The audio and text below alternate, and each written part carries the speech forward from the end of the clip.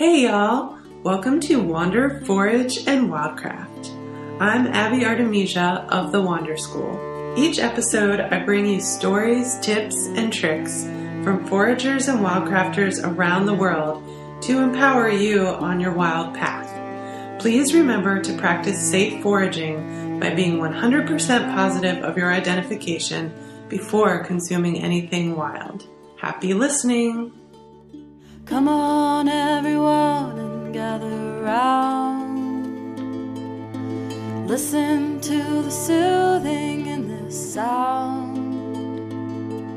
I'm here to tell you that medicine don't come from a pill, it grows in the ground.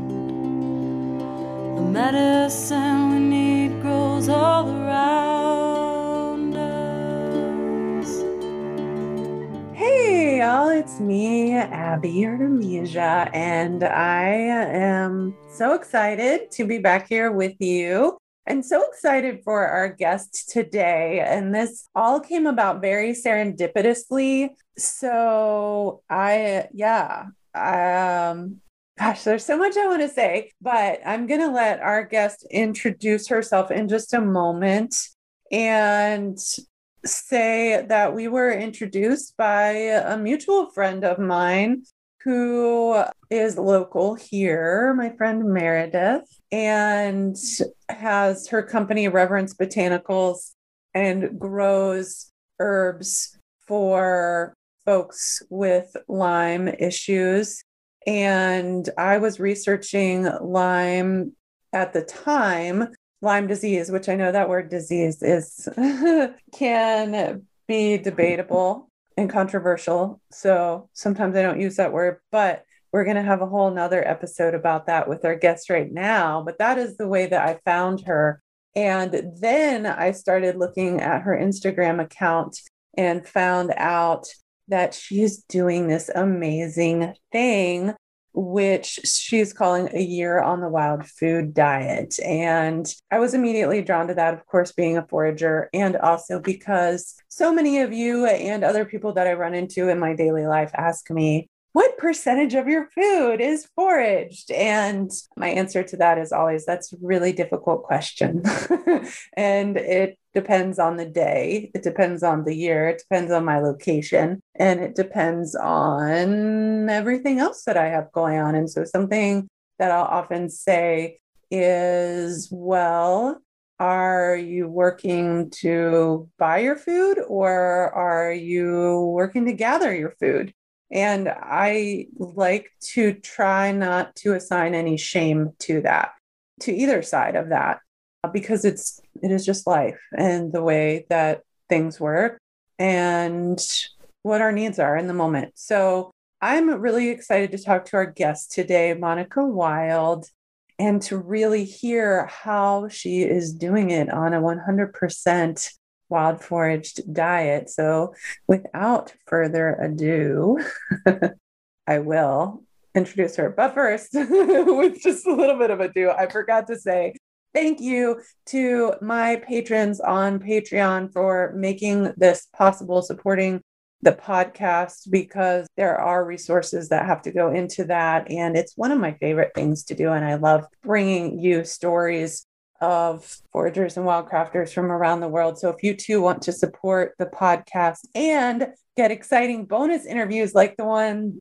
that Monica and I are going to do right after this about the really cool testing she's doing, because she's also a researcher on how her gut microbiome is changing on a 100% forage diet, then please go to the Wander School, patreon.com/the Wander School, and support the work for as little as $5 a month, and you can get all those cool bonuses.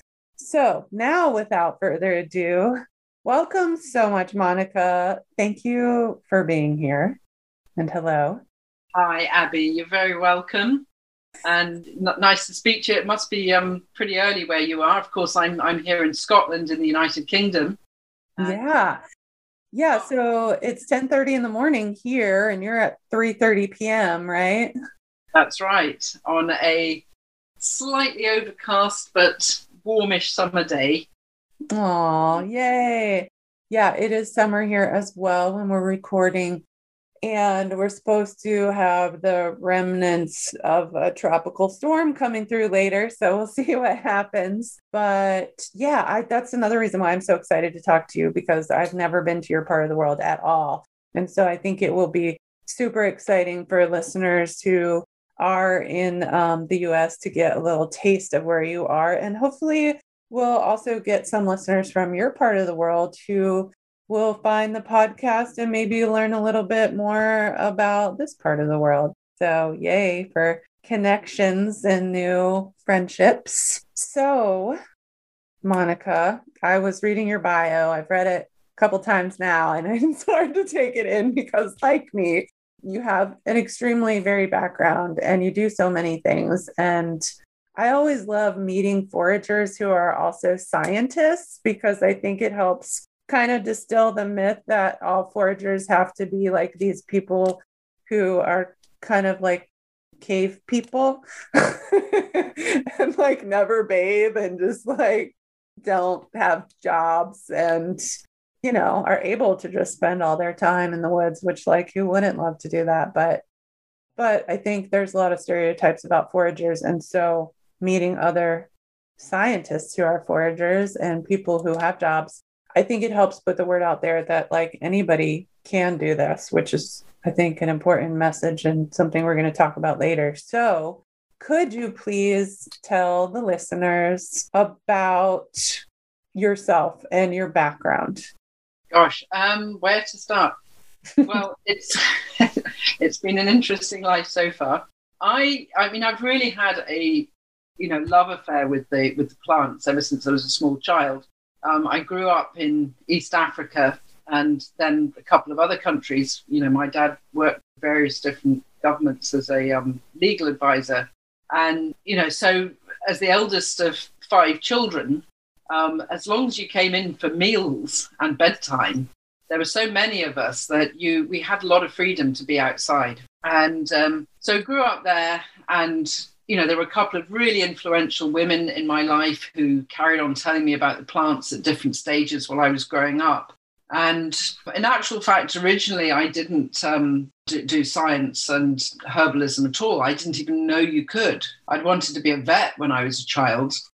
But coming out of school, you know, it was in the early 1980s. And, you know, my dad's advice was, you know, don't do anything expensive, you know, until you get, you know, you're just going to get married.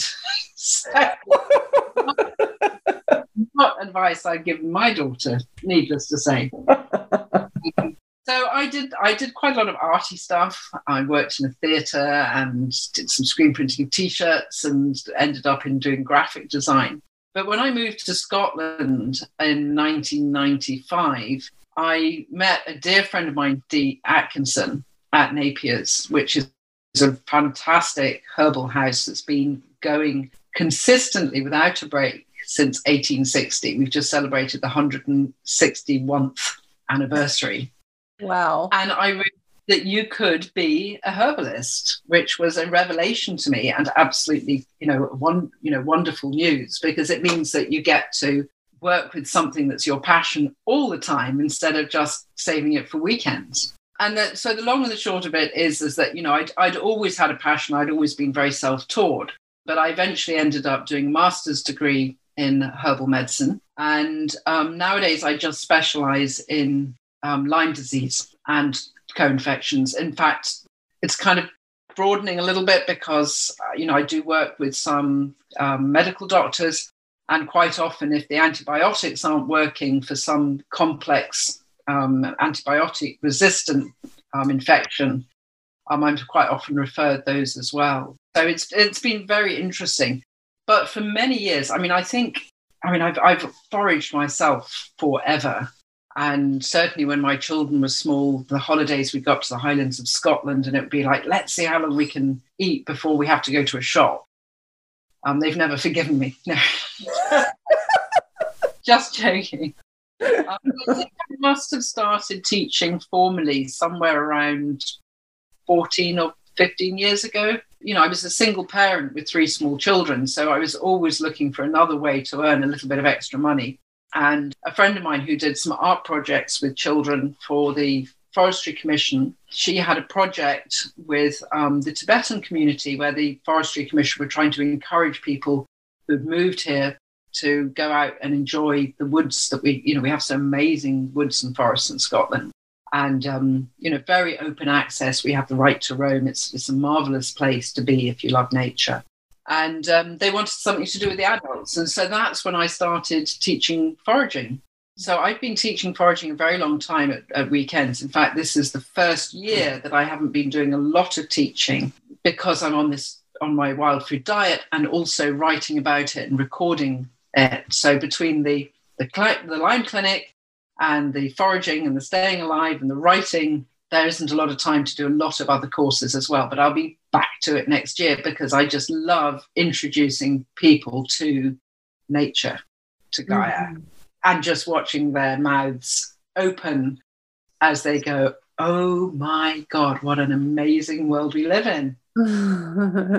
Oh, yay. I love hearing that because that is the thing that gives me so much joy too and fulfillment in my work. Can you talk for just a minute about that right to roam in Scotland? Because I find it fascinating. And I think a lot of people in the States will just be flabbergasted. I know, yes. You literally in Scotland, and this doesn't apply to in England.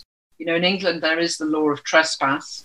And I think they're trying to tighten it up even more. But in Scotland, for many years, we've had the right to roam. And what that means is that except within the immediate vicinity of somebody's house, like you can't just go into somebody's garden that's right next to their house.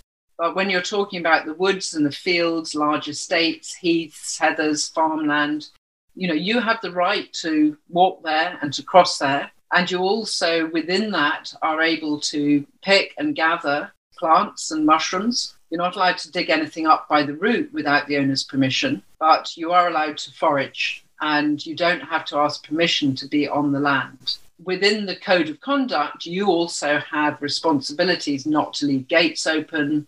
If you have a dog, to have it on the lead, around sheep so that there's no worrying. And also, when you're harvesting any wild food, not to be greedy and to be sustainable. But that also extends to wild camping as well. And the definition here of wild camping is not, rolling up in your car, hogging all the laybys and sleeping in the back of your car. And it's actually, getting out with a backpack and leaving, parking up somewhere and hiking. And then you can just pitch a tent for the night and, camp anywhere. We also have an amazing chain of bothies, which are little huts where anybody can rock up at a hut and make themselves at home and light a fire and take shelter. And again, there are principles where you'll also leave some firewood behind. You just don't use up every resource as well. But it means we have incredible freedom in Scotland to explore our countryside here. And we have some amazing places to visit, incredible mountains, really fresh water, incredible coastal scenery. We're very, very, very lucky. And, I really do appreciate how privileged we are, because I know in a lot of other parts of the world, you cannot go anywhere without looking down the barrel of a gun. Yes. Yeah, that gives me hope for the world. Just to hear how things are there. And it sounds like the land there is actually pretty similar to where I am in the mountains of North Carolina with the rivers here. And I definitely feel very grateful and blessed to be here. But yeah, on that note, will you tell us a little bit more, go into a little bit more detail about what the land, what the habitat is like there? Well, it's quite varied. So I'm in the what's called the Central Belt, which is a little belt across the bottom part of Scotland, where most of the major cities are, Edinburgh on one hand and Glasgow on the other, the east and the west. So I'm literally in the middle, about just over an hour from the coast on either side. Wow. But then if I head north, within an hour, I'm up in the mountains as well. And, around the Central Belt, you've got a lot of the large old rivers and alluvial plains, with the, very fertile central belt. And as you go further and further north, you've got higher, craggier mountains and scrublands and heather moors and heath habitats, which are lovely. But if you go down to the coast, you have incredible marshes where you've got a lot of species of succulents. So at the moment, I'm living off a lot of samphire, sea blight, orache, sea arrowgrass, sea aster, because of course inland, when in the middle of the summer now, inland, the plants are just producing flowers. That's where all their energy is going to the flowers. So a lot of the leaf is dry and bitter and really tasteless and pithy. So the succulents are where the greens are at the coast at the moment. If you go over to the west coast, you've got a lot of islands nestled up against the side of Scotland. And we have our own rainforest. We actually officially have rainforest on the west coast of Scotland, which is, these forests of ancient oak, which are dripping with lichens and bromeliads and mosses. Quite incredible. You think it's only in the Amazon, but we do have official, recognized rainforests here in Scotland as well. Wow. Oh, that sounds amazing. I'm going to have to come visit. Definitely. Yes, I would love that. When I'm foraging, particularly as the seasons change, I need to actually be able to travel over different habitats. Our ancestors wouldn't have been just rooted to one place.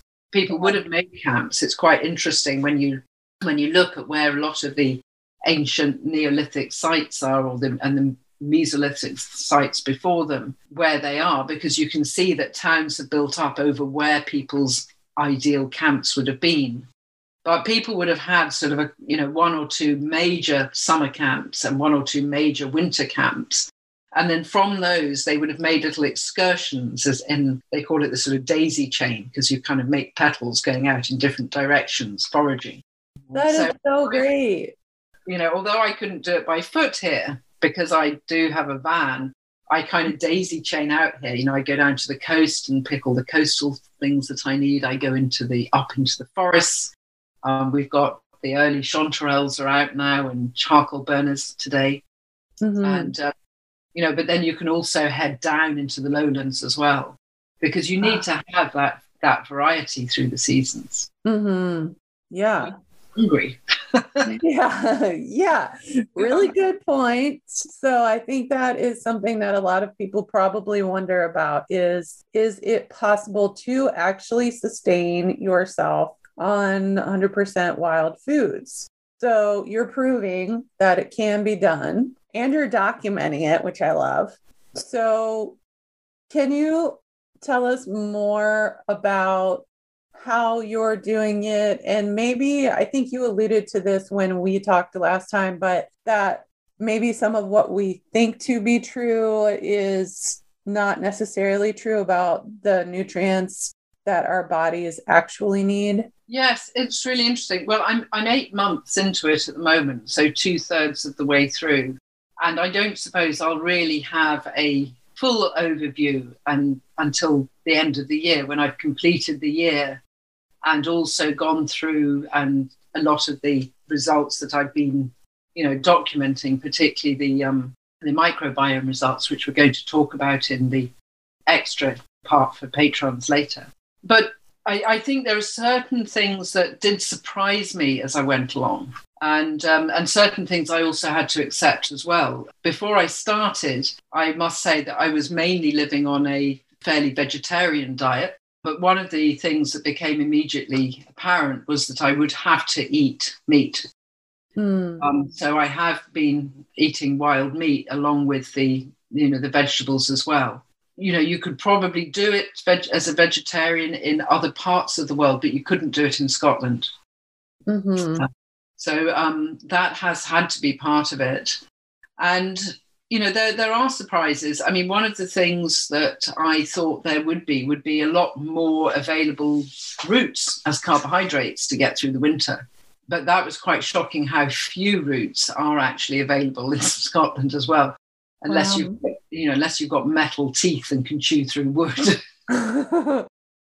a lot of the woody ones. Nuts have been really important, as they were when you'd go back and look at archaeological sites in Scotland. We would never have been able to colonize Scotland without hazelnuts, for example. And when you look at the archaeology, there are these middens of, huge piles of hazelnut shells where families, small tribes and families would have got together at the end of the summer, especially near the Western Isles where a lot of the hazelnuts are. And in fact, they can track that they actually went from island to island and then brought things back with them in, I presume, sort of some type of canoe or coracle. But I love the idea of the fact that, by the time you got to my age, you probably didn't have to do all the climbing of the trees and wandering around. You got to sit cracking nuts and cracking jokes and keeping an eye on the kids and just cracking nuts all day. Yeah. Yeah. I'm really glad that you shared that. I mean, one, I think it's interesting to see this comparison because here, like in the southeastern United States, we have shell middens, from the various sea creatures that were eaten. And there you have hazelnut middens. So I love that comparison. And I'm curious, can you go deeper into that, why you needed the meat being there and why you might not need it if it were somewhere else? I recently got a lovely copy of a book from South Africa, which covers Namibia and the Kalahari and things like that, called People's Plants. And when I was looking through the edible roots section and edible tubers section, you have people holding yams the size of a baby. And I'm looking at those thinking, oh, what would I give for a yam or a tuber the size of a baby? Because here, the biggest roots and tubers that we found were burdock, which is very difficult to dig out. But, I can understand why commercially people grow them in tubs. Yes. And then things like pig nut. I mean, pig nuts are absolutely delicious, but they're about the size of a hazelnut. Uh-huh. It's a forager's legend that you can find one as big as a golf ball. Well, I'm just curious, when you talk about pig nut, what plant are you talking about? Conopodium majus. Okay. And is that, that sounds familiar to me. Umbellifer. So it's in the wild carrot family. Oh, okay. And it's quite small, but it's a really interesting plant because it doesn't have a root tuber that goes straight down from underneath like a carrot. It seems to know that that's exactly where a wild animal is going to look, trying to dig up its precious root. So as soon as the root, hits the ground, it wiggles its way away from the shoot above it, and then goes, wiggles away laterally, and then it'll go down and under a root and round a stone and wriggles away a little bit more. And then it produces this tuber from which they will sprout next year. So you can't ever dig directly below it. You have to trace it and see where it's going and then dig it out as well. Although I have found a much more efficient way of doing it with a Korean homie, which is a type of like little hand hoe. We slice back the turf and peel it back and then pickle the nuts out. Cool. Wow, that is super interesting. But it can take a good hour to find enough to make a very small side for a meal, and then probably about another hour if you want to scrub them and peel them. Yeah. So I dream of baby-sized tubers and pig nuts and footballs. Definitely, yeah. So you're saying winters are cold here, and you need energy. Yes. And if you're not getting the energy from carbohydrates, then you need to go a bit keto, I guess. Mm-hmm. Yeah. So you're saying that's why you needed the meat, because there aren't actually that many large roots there. There are not many large roots. And, of course, once farming started, people will have grown and harvested grain to get them through the winter. Mm-hmm. Bread is, after all, a seasonal product. Yeah. we tend to think of, just asparagus and strawberries as being in or out of season, but bread has a season. Yes. Yeah. And, if people come to me and they say, well, I had Weetabix for breakfast every day, and I had a sandwich for lunch every day, and pasta for supper every evening, and I did that for 20 years, 365 days of the year, and now I'm gluten intolerant. It's like, no shit. Yeah, nature demands that we eat, variety. Yeah, definitely. Yeah, I think that's so important. I'm really glad that you mentioned that, because unfortunately, I think that most quote unquote civilized cultures have just gotten so far from like what is actually seasonal eating, and you're hyper involved in seasonal eating at this point. So, but I can totally see why grain became attractive. Yeah. To, and people started to farm it. But of course, the varieties were very different. And it's really interesting because at the moment, all the grasses are coming into seed. Yeah. And, we're looking at these grasses with different types of seed thinking, ooh, let's experiment. What can we do with those? And I found recently a paper on Ohalo 2, which was a site, I think, on the shores of either the Dead Sea or Galilee. And I think it was Galilee, the Lake Galilee. And 23,000 years ago, which is a good 12,000 years before farming was even thought of at all, people were gathering, not just wild wheat and wild oats and wild barley, but a whole load of the small grained grasses as well. I think about 150 different species from what I remember. So, people were taking advantage of grains and cereal crops way back and grinding them. Yeah. So at the moment, I'm starting to gather interesting looking grass heads and save them up to experiment with some of the flowers. Oh. But right now, we've just come into sugar season and not having had any fruit for months. I think the last of our carefully preserved windfall wild apples, we get feral apples and crab apples and ones that have been to bread, small little hard things. Mm-hmm. I think the last of the feral apples ran out in March. So there's been absolutely no fruit for months. Oh my gosh. I am cramming wild strawberries and blaeberries in like there's no tomorrow. I believe it. Yeah. And of course, nature lets us overdose when she knows that she's going to then take it away. Yep. The trouble is now that because we have food in the shops and there's no brakes on the mechanism at all, we're able to overdose on things in a way that we never were able to before because, it would be gone. Yeah. In the last 6 days, picked about 2 kilos, which would be 4.5 pounds of wild strawberries. Mm-hmm. But I know that in a week or two's time, that'll be it, a fleeting pleasure. Yeah, that's my life. Except I wish I had more time because I'm always like, oh, the berries. I might get to them this one day. And that might be it for the whole season, depending on where you are. Like if you're somewhere and you don't live close to where they are, and then you come upon them, like service berries and mulberries are one for me that I harvest. I'm originally from Ohio, and so I'll go back there and visit, and they grow. I know the places because I lived there for over 20 years of my life. And so I go there and I'll forage them and I'll freeze them. But then I get back to North Carolina and I'm like, where do I go?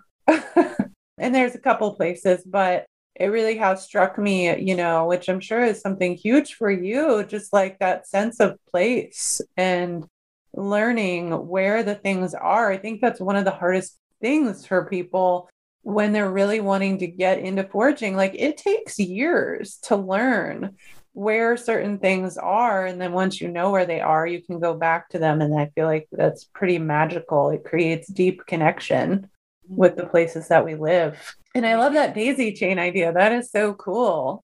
Thank you for sharing that bit of history with us. That is very interesting. And so can you share with us, for you, maybe what an average week looks like as you're trying to do this diet? I mean, I know some of your week is taken up with writing and probably researching, but as far as the foraging and processing goes, like how much of your week is taken up with that?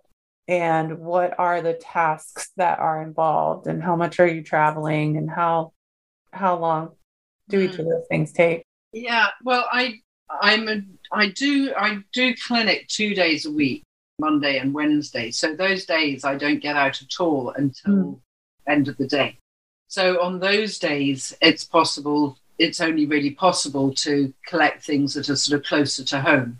Mm-hmm. And, that of course is an area I know extremely well. I know where the mushrooms are and where they're likely to come up. I know where the blaeberries are. I know which trees are likely to produce something. So a walk in the evening will do that. And I'm also on the edge of 4 acres of organic wild. I hesitate to call it a garden around my house, because there's a tiny bit of mown lawn in front, but to most other people it looks like a complete jungle. Yeah. But when I moved in and when we built the house some 11 years ago now, what I just did was to create habitat and then let the plants get on with it by themselves. So there is a reasonable amount. If I need some sorrel or if I need some hogweed shoots, I can go out and get those. If I need some dandelions, I can go out and get those quite easily. But then on the days when I'm not tied down with work, foraging has become very, very much more focused, because you don't really have the time just to wander around experimentally. You have to really focus on where the food is and go and do a pretty big pick, because otherwise you would need to be out and moving around every day. So there'll be days like, right, okay, today I'm going to the coast, I'm going to this particular marsh, I know where the tide is, and I'm going to pick the succulents, as I said earlier, the samphire and all the rest of it. And I will pick a lot. Never so much that I endanger the colonies there, but I go to places that I know where there is abundance, and very few other people pick a lot here anyway. Or it'll be the fruit, very specifically Fat Churchyard, where they have a proliferation of wild strawberries, going to that, and then after that to this place, and very focused.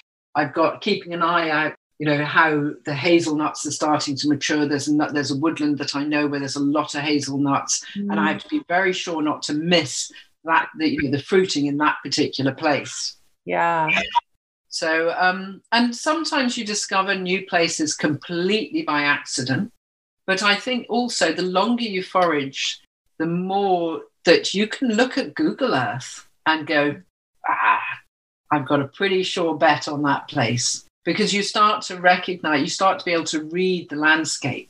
And you can look, you can be driving around and you can just see a certain type of terrain with a certain type of plant mix, certain trees that go with it, and who likes living there.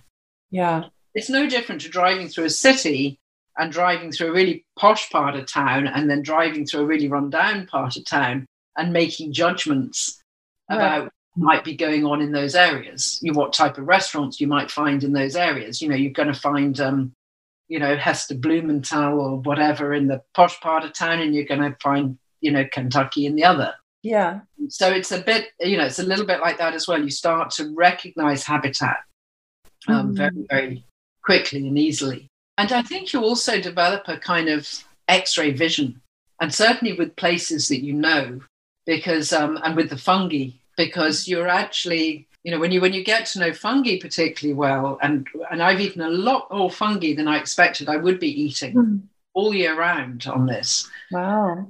And with the fungi you get to have a feel for where the mycelia is under the earth, and it's a little bit like one of those architect's drawings where you can switch layers on and off to see different levels of a building, except you're going onto the ground, and you have this sort of like vision of where the mycelia spreads from different trees according to what you found year after year. Mm-hmm. Really interesting. And then once you start to recognize those patterns, you sometimes start to be able to imagine those patterns in new areas. And of course, once you find what you're looking for, you never forget. It's a different part of your memory to where are my car keys. Mm-hmm. It definitely is. And what did I come into this room for? Yeah. You can find, I remember there's a place in up near Aberfeldy, which is got a really beautiful, incredible gorge. But driving back from there one day, my partner needed to stop. Nature called. And while he was obeying nature, I heard this yell.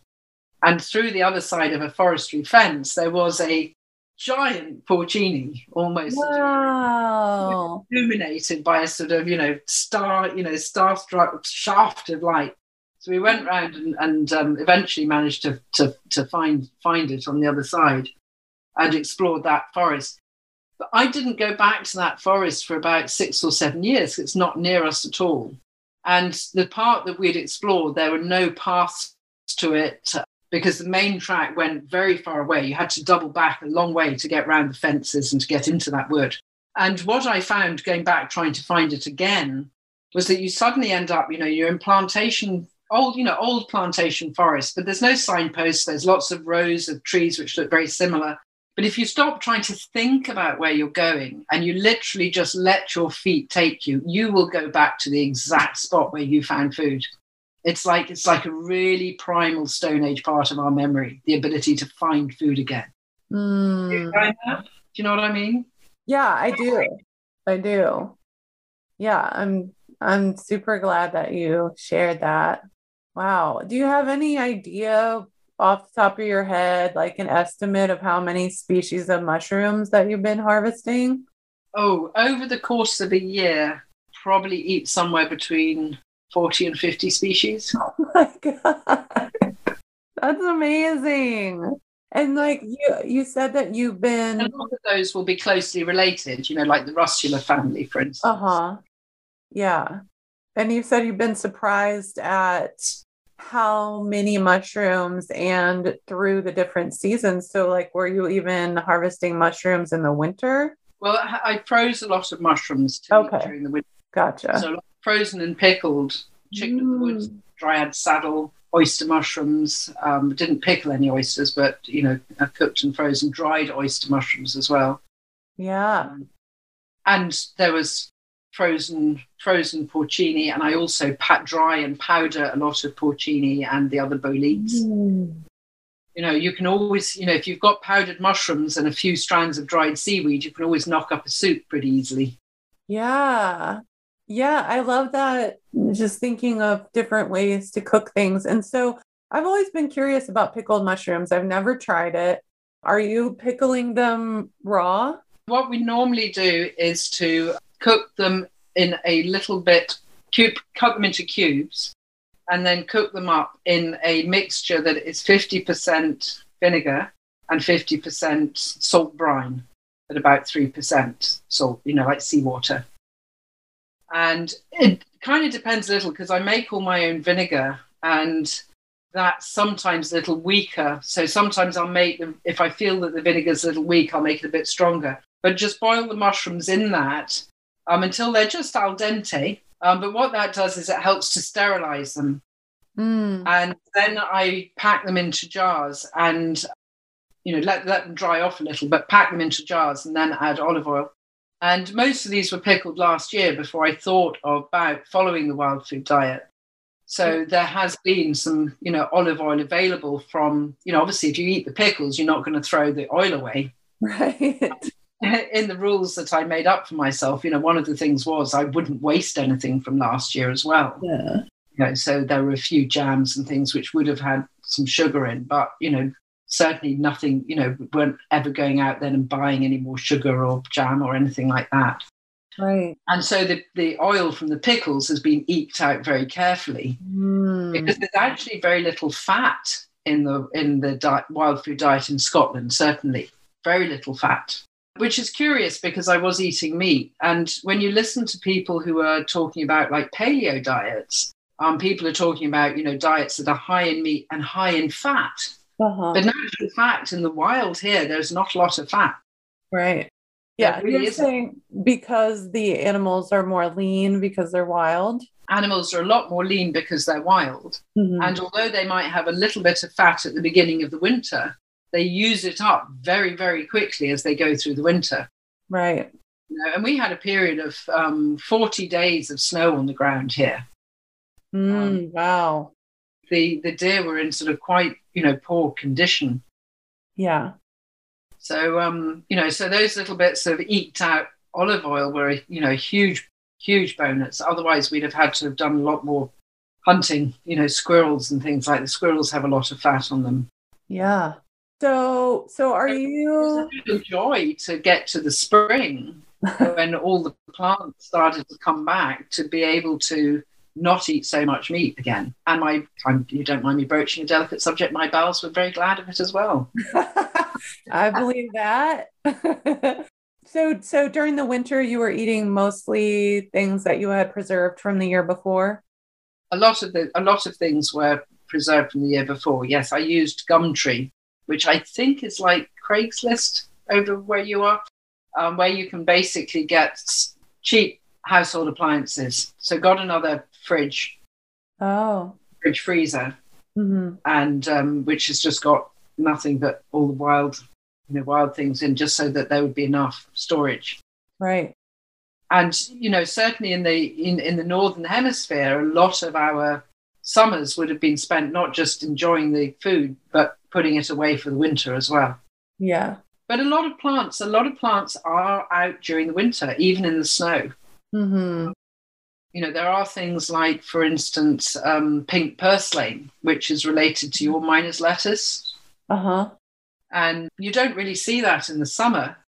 Mm-hmm. But as soon as the buttercups and the grasses die down in November, it's like has its day in the sun. It actually starts growing in November. So you can always find it over the winter, as long as you're in places where it's a little bit sheltered. And again, back to the coast in December, where it's a warmer climate, and you'll get things like Alexanders. Mm-hmm. And at the Alexander's roots were very, very welcome. Wow. When you say Alexanders, are those in the carrot family as well? They are in the carrot family as well. Smolium olustratum, I believe. Yeah, we have some Alexanders here. This is a good moment to remind people to only ingest anything they have 100% positive identification about, because the carrot family is one of those weird families that has a lot of delightful, delicious edibles and also some extremely poisonous plants in it. So make sure of your identification. So would you say that you are foraging pretty much every day at this point? I would say every second day. Every second day. Okay. And then how much of some days, if I've done a big pick, could stretch it to 3 or 4 days. But that's because of modern refrigerators. Yes. I believe that. And then how much of your time is spent processing and or cooking? Processing, probably a full day. I mean, it's done in sort of bits here and bits there, but the equivalent of a full day a week. Gotcha. Drying but the dryer tends to go on, most evenings. Mm-hmm. I live with 2 other people here as well, so we're, everybody's bringing a little bit of something in as well. And going, at the moment, the dryer's full of flowers. Oh. We've got, things being brewed and flowers being preserved for teas. I thought I would miss coffee, because I used to wake up every morning to a cup of coffee and then get up and have another one. So coffee's been off the menu, but I've really been enjoying all the herbal teas, which are just mixes of, there's never any formal recipe. They're just mixes of all sorts of things that we've gathered over the year, from, the beech leaves that do not get blown off in the winter. Love beech leaves, and even birch twigs. Oh. Birch twigs make a lovely tea. And then, rose petals or water mint or rose bay willow herb, which I think you call fireweed. Mm-hmm. And I think they've all must be doing me a power of good, because I've certainly been feeling really healthy. That is so great. Weight as well. I'd put on a lot of weight over the last 2 years of doing intensive clinic and sitting down, and then during lockdown not getting out as much teaching. Right. So I've lost a lot of weight as well. So I feel really good on it. That's great.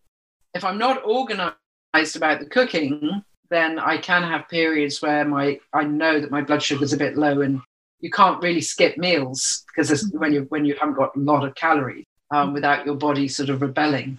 Yeah. Cooking really, how much time do we spend cooking?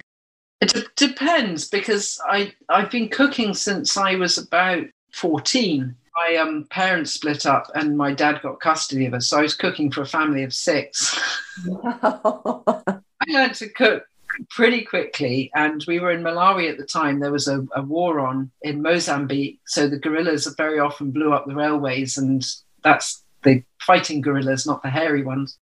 Right. We would have shortages of things, so I was used to the fact that you can never follow a recipe from start to finish, because there's always some ingredients missing. Yeah. So I'm very good at being able to throw a lot of different stuff in a pan. And I think the clue to it is to have, really nice, fresh ingredients, and also to have a couple of key condiments as well.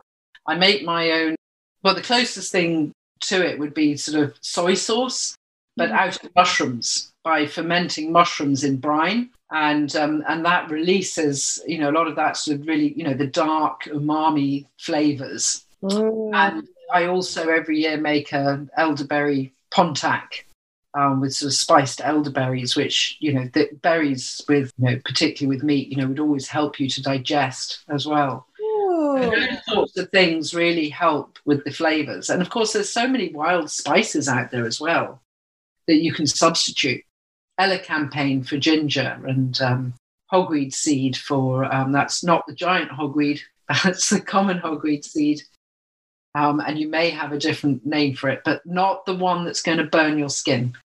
But the seeds of that are very like coriander, or cilantro, as you'd call it. Nice. Yeah. Well, anybody who's just joining us, just reminding you that we're here with Monica Wild, who does many, many things. And right now is telling us about her year on the wild food diet, which is just fascinating to me. And thanks again to patrons on Patreon, and make sure to join us there, support the work, and get the bonus interview where we're going to talk about the amazing research that Monica is doing along her year, testing her gut microbiome to see how it is and has been changing with that wild diet, which I cannot wait to hear about.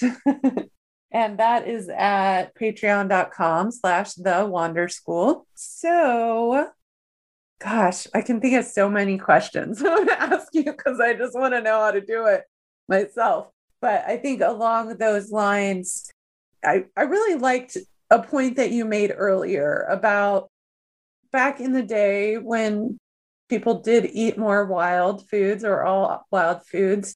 It would be common that as you aged, you would be the one sitting there doing things like shelling nuts and doing more of the processing while other people went out and harvested.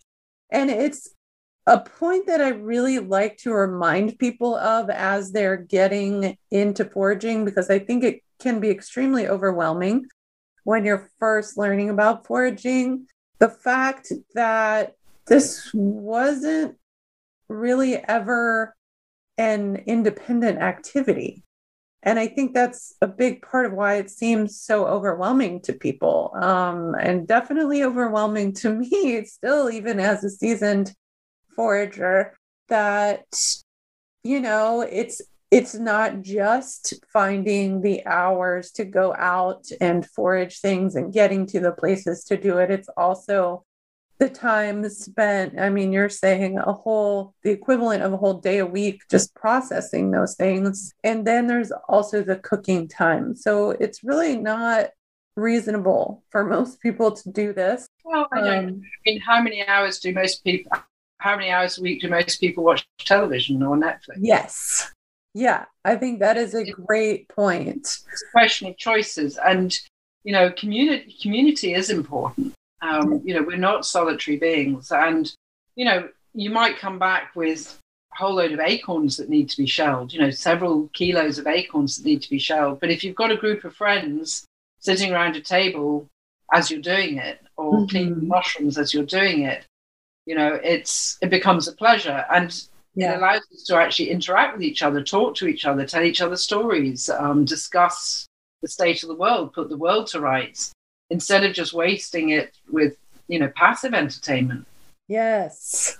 Yeah, I love that. Thank you for sharing that. What's been really important to me on this Wild Food Year has been the incredible support from people who, some of whom I've known, but some who I haven't known as well, particularly in the winter when things were getting a bit sort of lean. And then, times where, I'd put what I was doing on Instagram and say, here's more brown food, acorn gruel. And, quietly in the post, I would start to get little packages of food, or there's a lovely lady in Wiltshire who I've never met, who contacted me saying, I found loads of wild walnuts last year. I have surplus. Please, may I send you some? And other foragers that I know who, gave very generously of their own supplies, unasked. Yeah. And that was really lovely. And that has really come about in the sort of last, I would say, really since about 2015, when a group of us who had reached out and got to know each other, had this sort of common interest, actually got together and founded a group for people who teach foraging. And it started off as a very jokey idea over a few drinks that we were going to form an intergalactic federation of foragers. It ended up as the Association of Foragers. We have about 120 members in a number of different countries, all of whom are people who are interested in teaching foraging, keeping the old ways alive, and have a common vision for sustainability in foraging. And we meet up once a year. We find some place out in the boonies where, this year we were camping in the Lake District. And there's become a lot of interaction between this group, this virtual community of people. And that's been incredibly supportive. Wow. So did you say that is just in that region, or that is all over the world? We have some American members as well. Ooh. I can send you a link for the website later. But yes, please. Find somebody who'll teach foraging in your area. Yes. Yay. I'm so glad to hear about that. That is great. Yeah. So I really just, if people take anything away from this, one thing that I would like for y'all to take away is that foraging is possible, and in many different ways, and that please make it a community activity, because that's the way it's supposed to be, and it makes it a lot easier, and it does really create lasting community. And then we feed each other and get our needs met. So I'm really glad that you mentioned that. And I think that people shouldn't be too worried about, whether or not they can do it, and too overwhelmed at the beginning, because I always say to people on my walks, if you can tell the difference between an iceberg lettuce and a Savoy cabbage, you have the mental capacity to do this. Yes. It's just a question of taking them one by one and learning them. Yeah. And if you were a child growing up in a tribal society, you would know all the same species that an adult knows by the age of about 6. You'd be able to rattle off, 3, 4, 5, 600 species by the age of 6. And, we've just lost the ability to do that because, our parents and our grandparents haven't taught us, but it will come back, and you should most definitely teach your children. Yes. So the way not to be overwhelmed is to just pick a new plant every week and just spend 1 week with that plant. Sit with it, talk to it, taste it, touch it, get to know it, cook with it, find out everything you can about it, and then, move on to another one the following week. And by the end of 2 years, that's another 104 plants that you know intimately. Wow. That's so great to hear you say that, because that's the exact same thing that I teach people. So, but I love that. I don't say one plant a week. So that's a really good idea. I like. Just makes it attainable and reachable for people who are thinking it's a bit, yeah. And when I'm teaching people foraging, it's also, I can't, I've realized I'm not going to be able to teach them everything. And after about sort of, 10 species in detail, people are, so sometimes now I say to them, look, I'm not actually going to teach you a lot about how to identify this plant or anything. You can learn that, I'll show you the basics and the key things about them. And you can learn that. But what I am going to do is tell you everything I know about every plant that we see, so that you will be so mind blown. You will want to learn everything you can for the rest of your life about this incredible planet we live on. Oh, well, inspiring, because learning does take time. You can't take, 57 years out of me and plug it into somebody in 4 hours, Yes, so true. And I think that this could be a really good opportunity and moment to talk about something that we talked about before, which is your bigger mission or purpose in doing this. So do you want to share a little bit about that? Well, I think with the wild food diet, it's something that I have thought about for a very long time, because, you would have had the same questions, Abby. People say, what percentage of your food is wild? And also, could you survive for a year on a wild food diet? That's the eternal question, isn't it? Right. And so, it's something I've been thinking about for years. Could I do it? And then, the kids have left home, so I've got no worries about, feeding anybody else, and so I can do it. But also, once I started doing it, which, for my own interest, I was given the opportunity to publish my record of doing so. And I've got a book called The Wilderness Cure, which will be coming out next year, which documents this whole process that I've been through. And what I realized was that I had a wonderful opportunity that, with something that's curious and not done by many people, this wild food diet, of drawing people in to a story, but through which I could also talk to people about the things I really care passionately about what's happening with our planet and our relationship with Gaia. And that is that, climate change isn't going to go away, but underneath that, story is this whole huge desecration and pollution of the earth. And we forget that what we do to the outer ecology is going to impact the inner ecology. A lot of the 21st century diseases and illnesses and conditions that we're seeing is a direct consequence of our trashing of the external ecology, because we're not indivisible, we're not separate, we are part of it all. Every mouthful of air that you breathe in takes in the whole of the universe. If that's not too dramatic a way of saying it, the spores, the bacteria, the viruses, everything that's in the air. And if we carry on the way we are doing, we are going to make this planet, totally uninhabitable for humans, and unfairly take so many other more species with us. And when you look at it all, a lot of it to an individual, particularly little guys like us, it seems really overwhelming. But we do have more power than we think to change things. First of all, voting, A, getting out and always voting, and B, voting for the right people. But, governments are very short term, and they need a lot of pressure and pushing and, petitions and writing to and marches, if that's what's needed. To make our voice heard.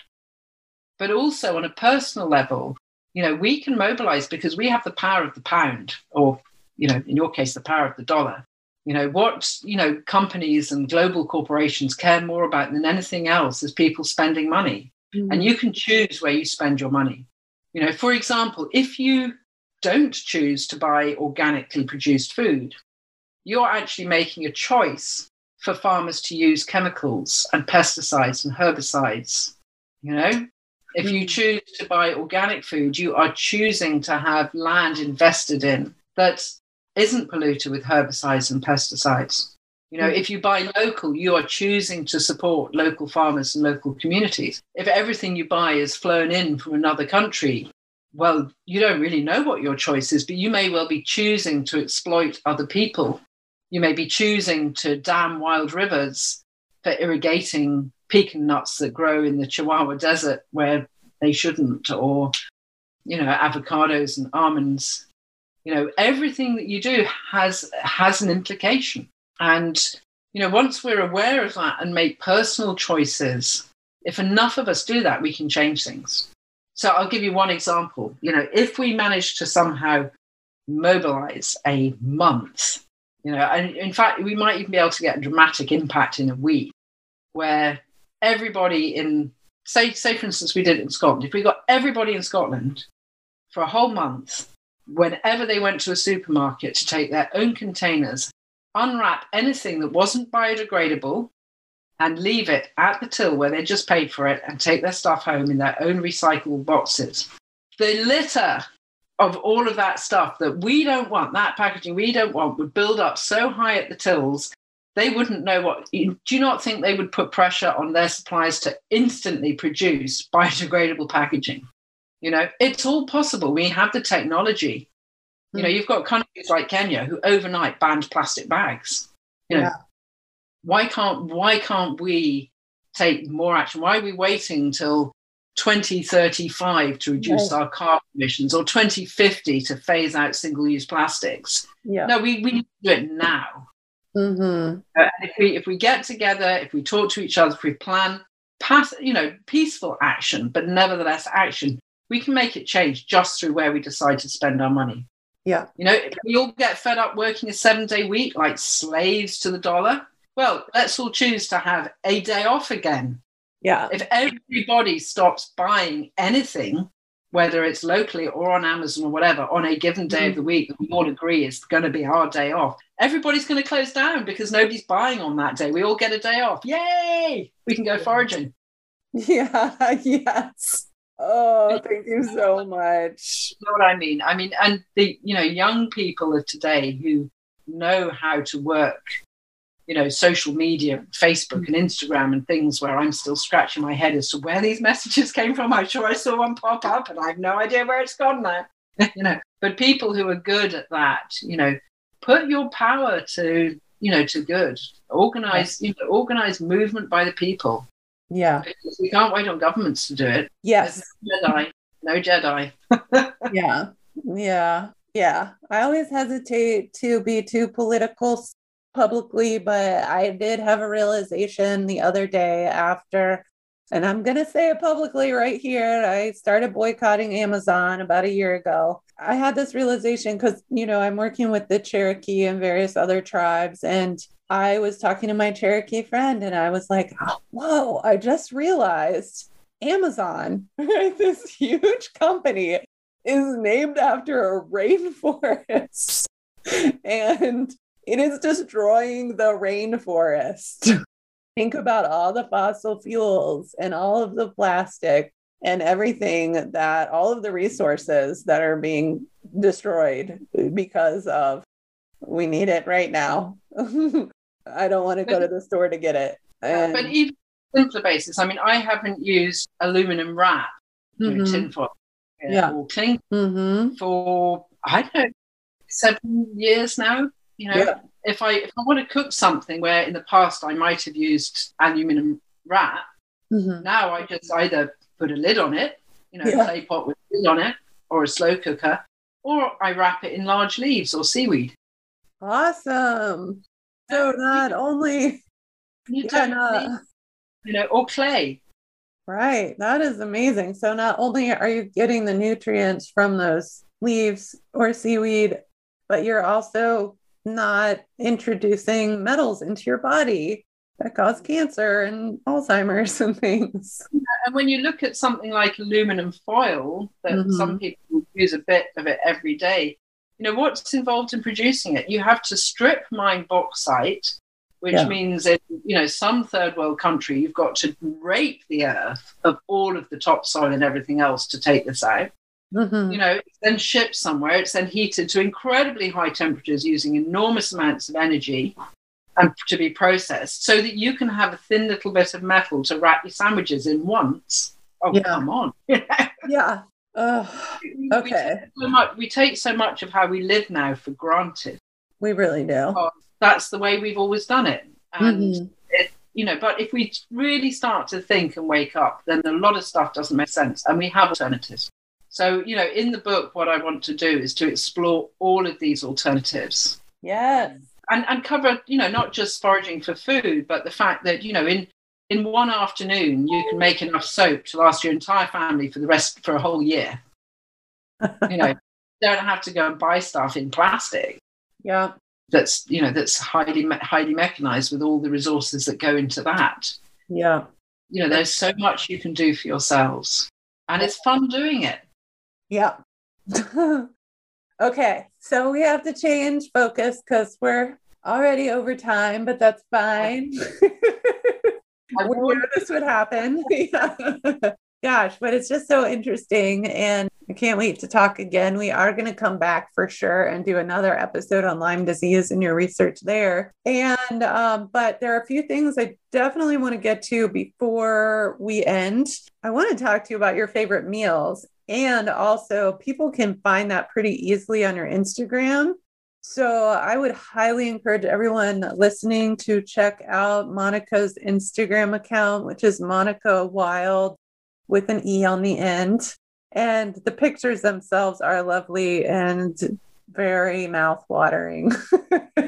So is there one meal that you can think of that has really been your favorite or one you've had recently that you've just been so excited about? Gosh, it's hard to say what's a favorite because, of course, it changes. And the thing is, it's just that as soon as you get tired of one thing, something new comes along as well. Mm-hmm. I mean, at the moment, it's just a simple dish of wild strawberries covered in birch sap syrup because there's been no sugar for such a long time. But then, yesterday it was the delight of the first chanterelles coming back, cooked with wild garlic and a little bit of wild carrot leaf, which is a little bit like parsley. And, oh gosh, so many favorites. Seaweeds, for example. Mm-hmm. I love sea spaghetti. And it freezes well and dries well, so it's it's really easy to go to. And the kelps make great lasagna. You don't even need to have pasta sheets. They make great lasagna, these young kelps. Through the winter, my favorite was definitely burdock. Mm-hmm. Because when I was longing for baby-sized tubers, burdock roots were the sort of the largest thing I could find. And I love the flavor of them. And I also love how good they are for us as well. They're real, blood cleanser, alterative, nourishing food. Mm-hmm. And good for the liver, good for the lymph, real blessing of a plant. Yeah, so that's right on track. We were just going to talk about that. And because you're giving us this recipe that sounds so fantastic for burdock dandelion gnocchi. Can't wait to see that. So if you're listening to this somewhere other than at the Wander School website, go to thewanderschool.com to the blog where you'll find this episode as well as that recipe. And I super appreciate you for sharing that. So tell us about burdock. Well, burdock has very large leaves, which are handy for wrapping food and things in. But you can also eat the leaf stems as well and the young shoot. So it flowers in its second year. And what you want to do is to actually to harvest the roots before they flower because they get very woody after that.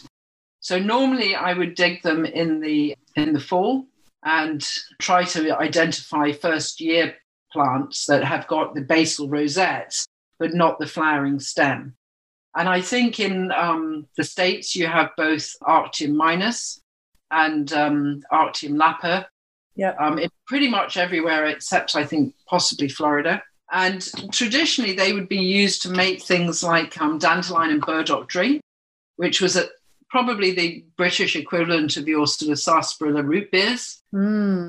So it was a non-alcoholic drink that a lot of people drank, and that would really clear out your body as well, particularly if there were any skin things going on, like some of the old scrofulas with swollen glands and nasty poxy things. But nowadays with eczema and acne and also any dry skin condition, because they help to rebalance the oils in the body, where if there's dryness in the body or dry stools, dry skin, burdock helps to rebalance that. So they were these like blood cleansing, blood purifiers, but burdock also works on the liver as well. So it's really lovely. And people would make a drink. People would use it for things like gout as well, because it breaks down excess uric acid.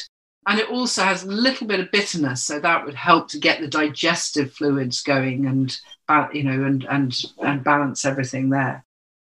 So, and highly nutritious, lots of minerals, lots of fiber, and quite a lot of protein in it, really, for a plant root.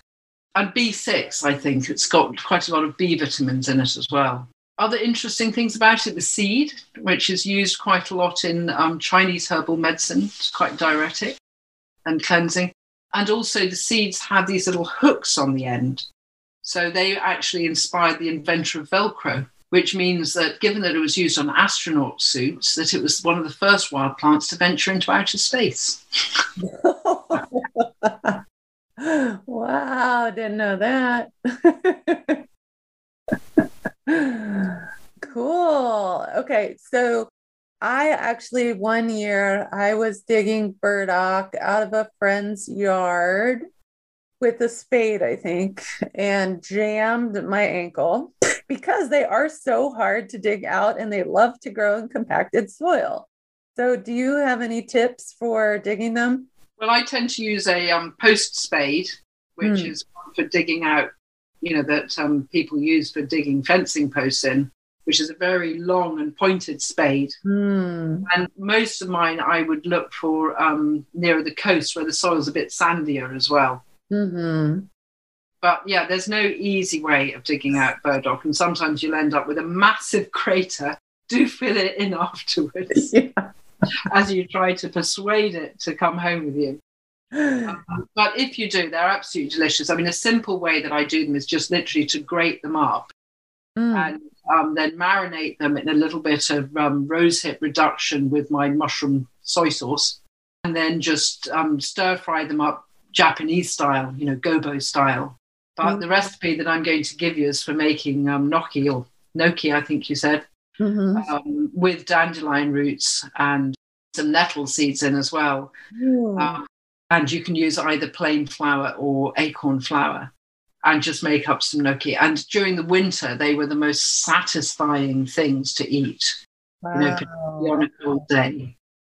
Because, of course, there's no potatoes on a wild food diet. So burdock and dandelions have to take the place of potatoes, carrots, beetroot, potatoes, and all of the other things. And I've grown to really love them. I don't mind the bitterness at all. When I roast dandelion roots, for instance, I always drizzle a little bit of birch sap syrup over them, and they caramelize just beautifully. Ooh. Definitely always be eating them over some of the others. Yeah, that sounds amazing.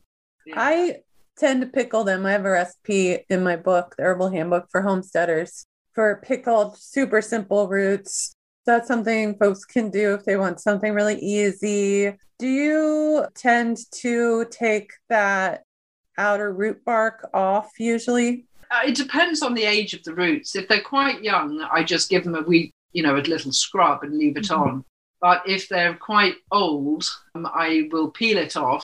But I keep the peelings to make coffee. Ooh, that's a great idea. Nothing gets wasted. Yes. And sort of in that same vein, I know that you were excited to talk about what is ethical foraging. So can you give us a quick thought on that for you and your opinion? Yes. I mean, we just have to be super conscious that we, when we approach foraging, it's not as takers. Mm-hmm. As it's a reciprocal thing that we do with the earth. We are, when you're in a relationship with somebody who gives you, you don't just take, you give back. Mm-hmm. And in the relationship that we have with Gaia, humans unfortunately have ended up very much as takers and not as givers, as and giving back. So remember that it's a reciprocal arrangement. So if you're harvesting from an area, make sure that you go back there out of season and spread the seed or replant some saplings or seedlings in that area, or fill the gaps in the hedges back. Think about things like that, clear some of the undergrowth of some of the young, smaller plants are trying to get through, this shepherding or stewarding of the environment rather than, garden. Yeah. And you also see now the rise of supply of wild foods to restaurants. And I think that chefs should be asking their suppliers what their investment plans are for the land. Because, when they're buying something from that's been farmed, some of the money is going back to the farmer to reinvest in the land. Mm-hmm. If you're buying wild foods from somebody who turns up with a basket of this or that and the other, what are they putting back? Yeah. So if for people who are commercially wild harvesting, I think they should also have a plan, that they're willing to publish that shows what their relationship with the land is, and that they acknowledge that reciprocity. Mm-hmm. Yeah. Well, and that's on top of the simple things about, don't be greedy, don't pick it all, be aware of other people. Those are, really important. I'm sure you've talked about those before. But it's really, for me, it's really acknowledge the fact that you need to give as well as take. Yeah, I like that. Thank you. I don't think that is stated very often. And for me, it's always really creating a relationship with the plant, because I don't think you can ever truly know how prolific or how threatened the plant is unless you see it over and over again in its natural habitat. Yeah. Because in some places something will be really prolific, but in other places hardly there at all. Yeah, exactly. And that's something that happens often where I live, because I'm in one of the most biodiverse places in the world, in the temperate rainforest, basically here in the mountains. So yeah, really important to me to talk about that. So coming toward the end of our time here, Monica, what is the best way for people to find you and follow along on your journey? Well, I have Instagram and Twitter and a Facebook page. I think if you type Monica Wilde, MonicAWilde into Google, you'll probably find me in most places. And I have got a website, monicawilde.com, and I write a blog on Substack, wildmedicine.substack. So, and I try to post up pictures of what I'm doing and just sort of commenting on what I'm doing as I go along. Might be posting a little less later in the year as I get towards my book deadline, though. But then you can all go and buy the book next year. Yay! I can't wait. And nervous about it at the same time. Yeah, I believe it. I've been there. It's a rough one, but congratulations to you, because it's one hard just to get there, to get to the point where it's a heck of a lot of work. And then also a lot of work to get to the point where somebody actually wants to publish your stuff. So congratulations. And is there anything else that you want people to know or that you want to leave us with before you go? Oh, gosh. Yeah. So much. There's so much, but you're in danger of having me on for another 2 hours. So right. I think I would just say to people that if you haven't discovered the world of plants, do, because there's so much. We are given so many gifts, and a life with the plants is does so much for us. I can't even begin to say how much. You have to remember that they are the world's great balancing force.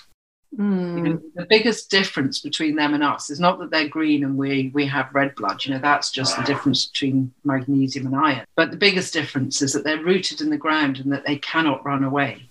So when shit happens, they deal with it. They produce this amazing wealth of biochemistry, which is, to me, it's a language rather than just a science. And they're constantly modulating the environment around us, which includes us as well. And, it's a really rich and rewarding field to find an interest in. That's kind of how I feel about that. Such a great way to put it. Yeah. On that note, I think that's a great place to close. Just reminding everyone that you can get the awesome bonus interview we're about to record about Monica's research on how her gut biome has changed during her year on the wild food diet. Fascinating science. You can come and nerd out with us on Patreon and also support the work of getting the podcast out there, along with all the other good work that's happening at patreon.com/thewonderschool. And please like and subscribe to the podcast. Please share with your friends who you think are plant curious. Leave comments, all that good stuff. And please go out there and explore and spend some time with the plants today and every day. But really, what I most want to say is just a huge thank you to you, Monica, for being here and sharing your knowledge and sharing about your journey. Thank you so much. You're very welcome. Thanks for listening to this episode of Wander, Forage, and Wildcraft. Don't forget to check the show notes for all of the links from today's episode. Thanks so much to Tina and her pony for the use of their beautiful song, Medicine. I love hearing from all of you, so please leave me your comments. And if you like what you've heard, please rate and review this podcast and share with folks you know. You can keep learning and following my adventures on thewanderschool.com and the Wander School Facebook and Instagram pages. Happy wandering, foraging, and wildcrafting. Come on, everyone, and gather round. Listen to the soothing in this sound. I'm here to tell you that medicine don't come from a pill, it grows in the ground. The medicine